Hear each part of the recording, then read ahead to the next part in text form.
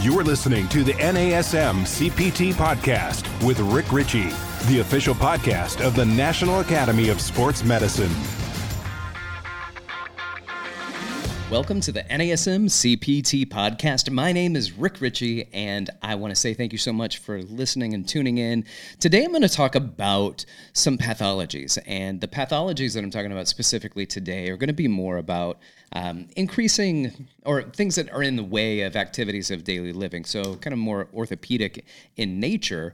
But then we'll follow up with another episode that talks about other pathologies that are more like the big main killers in our population, so heart disease and cancer and strokes and diabetes and other things like that. So I want to talk about all of those things and just to give you an understanding of what they are. So today I'm going to talk more about kind of activities of daily living and how pain can get in the way of movement, and that can then lead to some of the other pathologies that become more increase your morbidity and mortality rate. So when I say activities of daily living, it refers to a set of common everyday tasks that you can perform, and it requires self-care and independent living. So if that self-care and independent living is in place and you can take care of yourself and you can function, then you have these activities of daily living. And then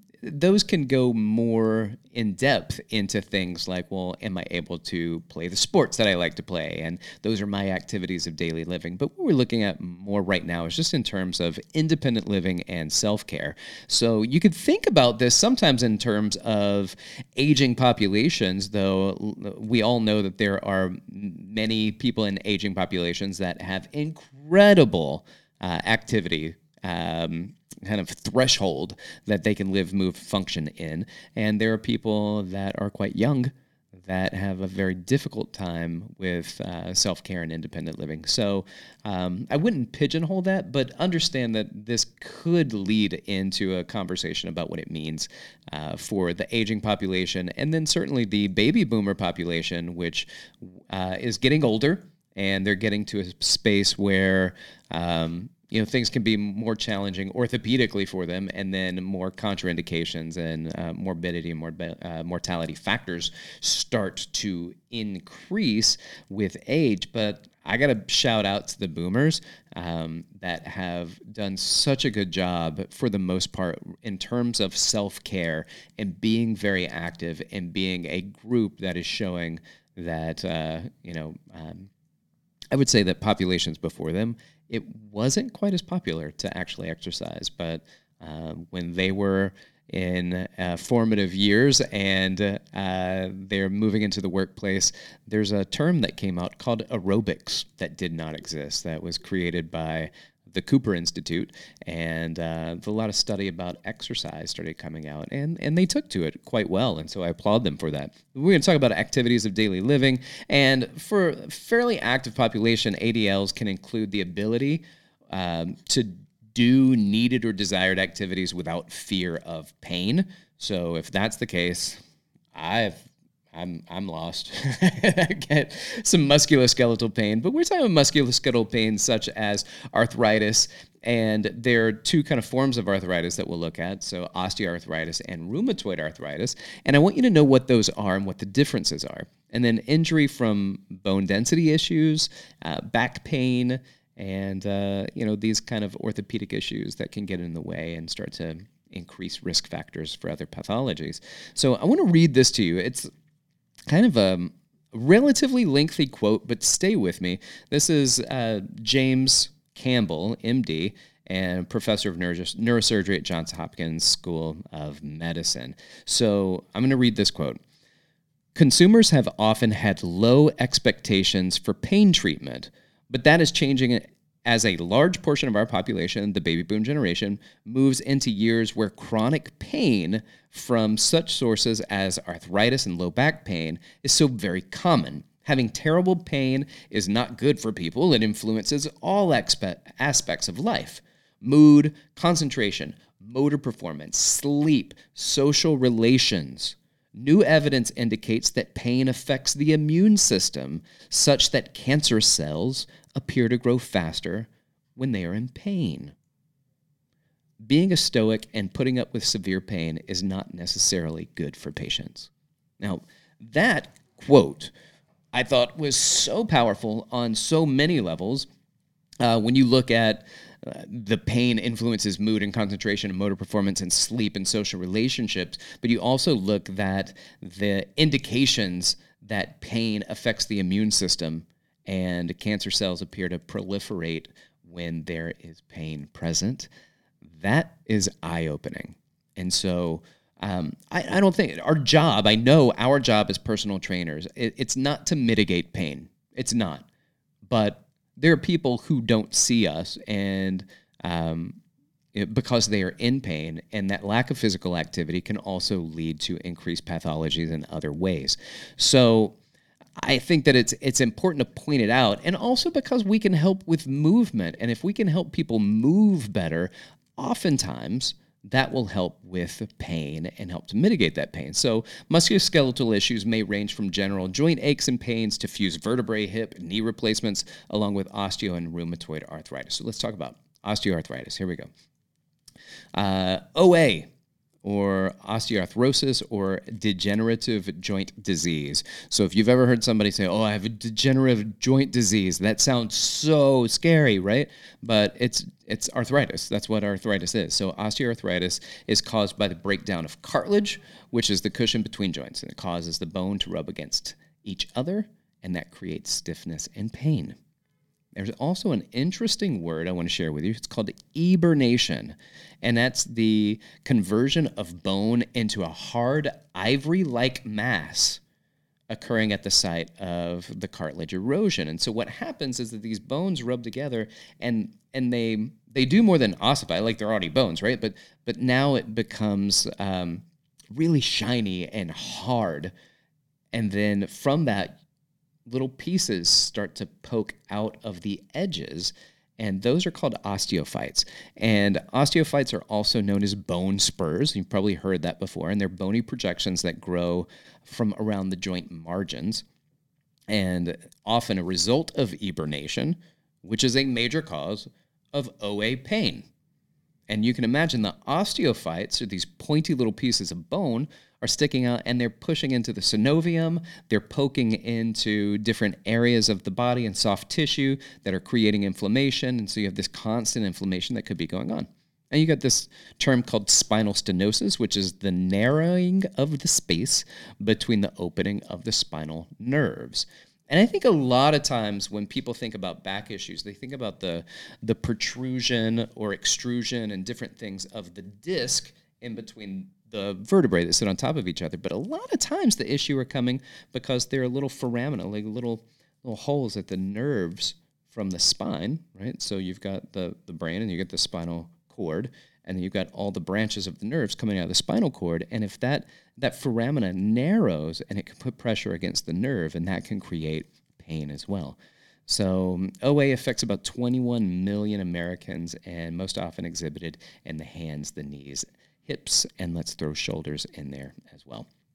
So primary OA, primary osteoarthritis, is generally associated with aging and the wear and tear of life. The older you are, the more likely you're going to have some degree of primary osteoarthritis. However, not everyone gets it, not even the very old, and that's because OA is a disease and not part of the normal aging process. Now, secondary osteoarthritis, I can speak to personally, and it develops relatively early in life, typically 10 or more years after a specific cause, such as an injury or obesity. And so mine was from a knee injury from tumbling. So that led to a couple surgeries, and then the development of what's called secondary OA. And other causes may be hereditary and muscle weakness and imbalance. What about rheumatoid arthritis then? So we've heard that there's osteoarthritis and there's rheumatoid arthritis, but what's the difference between those two? And so RA, rheumatoid arthritis, is idiopathic. And if you've ever heard the term idiopathic, pathic is pathology, right? And idio is idiot. And that's where that word comes from. And it just means I don't know what causes the pathology. So if you ever speak with a doctor and the doctor comes out and they said, I want to let you know your loved one has an idiopathic illness, and that just means nobody knows what that illness came from, why it started, where it comes from. So it's idiopathic. It's an inflammatory autoimmune disease where the synovium, which is the thin membrane that aligns the joints, gets attacked by your body's immune system. So your immune system sees its own tissues, which is what an autoimmune disease is, sees its own tissues as something foreign and begins to attack it. So idiopathic, we just don't know, and autoimmune, we're attacking ourselves because your own tissues are seen as a bacteria or a virus or a fungus. So ACSM in their third edition of Exercise Management for Persons with Chronic Disease and Disability says improvement in cardiovascular status, neuromuscular fitness, flexibility, and general health status, improved aerobic capacity, endurance, strength, and flexibility are associated with improved function, decreased joint swelling and pain, and increased social and physical activities in daily life, and reduced depression and anxiety. So what's that saying? Moving and exercising actually is very indicated for people with rheumatoid arthritis. Rheumatoid arthritis is always bilateral. That means if you get RA in your knee, then you're going to have it in your other knee. If you get it in your fingers on your right hand, you're going to have it in your fingers in your left hand. It's always bilateral. Hands, there's something called the pips. So the pips, and those are the interphalangeal joints. So these are the dips, and these are the pips. The dips are at the very end, and the pips are in the middle of the fingers. And the MP joints, which is the metatarsal phalangeal joints, which are kind of what we think about as the knuckles in the hands. And that's where they tend to take place. You also get this ulnar deviation of the fingers. So if you ever see people with their hands and they look like their fingers are fanning out towards their ulnar side, then they likely have rheumatoid arthritis. And then those pips and the MP joints, those are the ones where you see the large knuckles. And the large knuckles that you see are oftentimes quite a telltale sign of rheumatoid arthritis. Wrist, elbows, knees, ankles, and metatarsophalangeals tend to be what gets most common with rheumatoid arthritis. So be careful when working with your RA clients, and definitely be careful if there's a flare-up, because a flare-up means that they are in very severe acute pain, and exercise would not be indicated during that time. So it's good to bring their inflammation down, and then they can start moving again. And then the movement will help. Also, say this, the research is pretty clear with the osteoarthritis as well, that even though people say, I don't want to work out, I don't want to do this, it hurts my knee, exercise hurts my knee. The research is really wonderfully clear that actually exercise and movement for the joints affected with osteoarthritis also helps to minimize pain.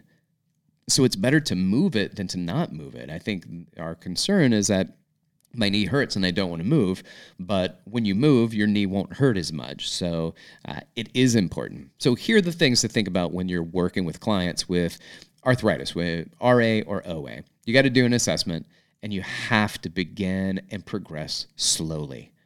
And I know that a lot of people are in a high intensity world right now, but we got to get people moving, and we can't scare them off, especially if they have some of these pathologies. So avoid rapid or repetitive movements and limit impacts of the affected joints, right? So you don't want to be boxing a lot with people that have affected joints in their elbows and shoulders, and you want to be careful about jumping and landing for people who are affected in the lower extremity or the low back.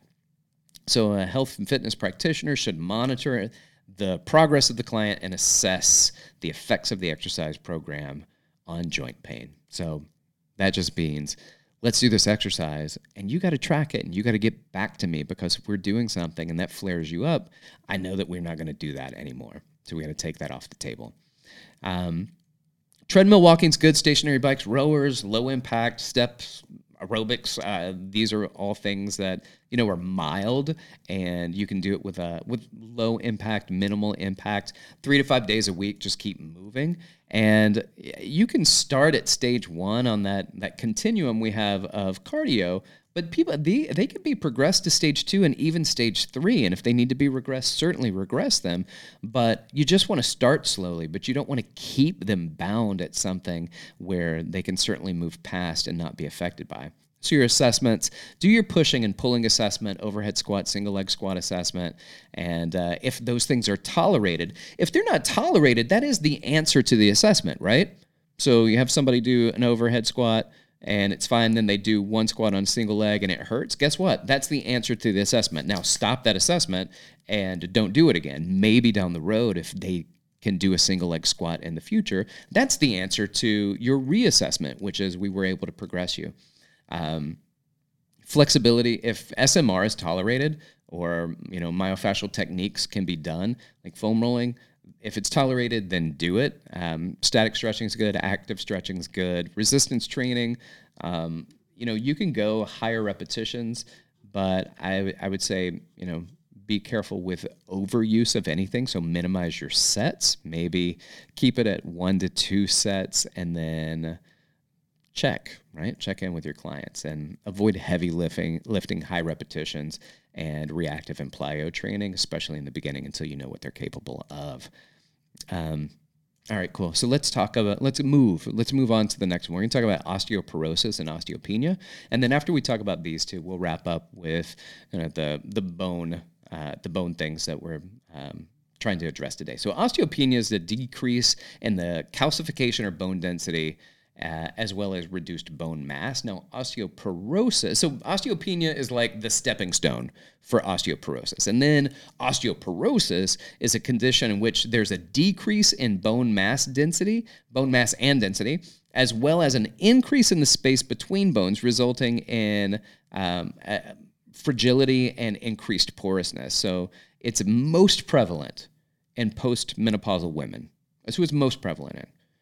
But it's not uncommon in others, including men. So we're not going to take men out of the list here. And it commonly affects the femoral neck and the lumbar vertebrae. So when we say a femoral neck, so the femur is a really long bone, but once you get kind of to the top of the bone, it makes a shape almost like a cane.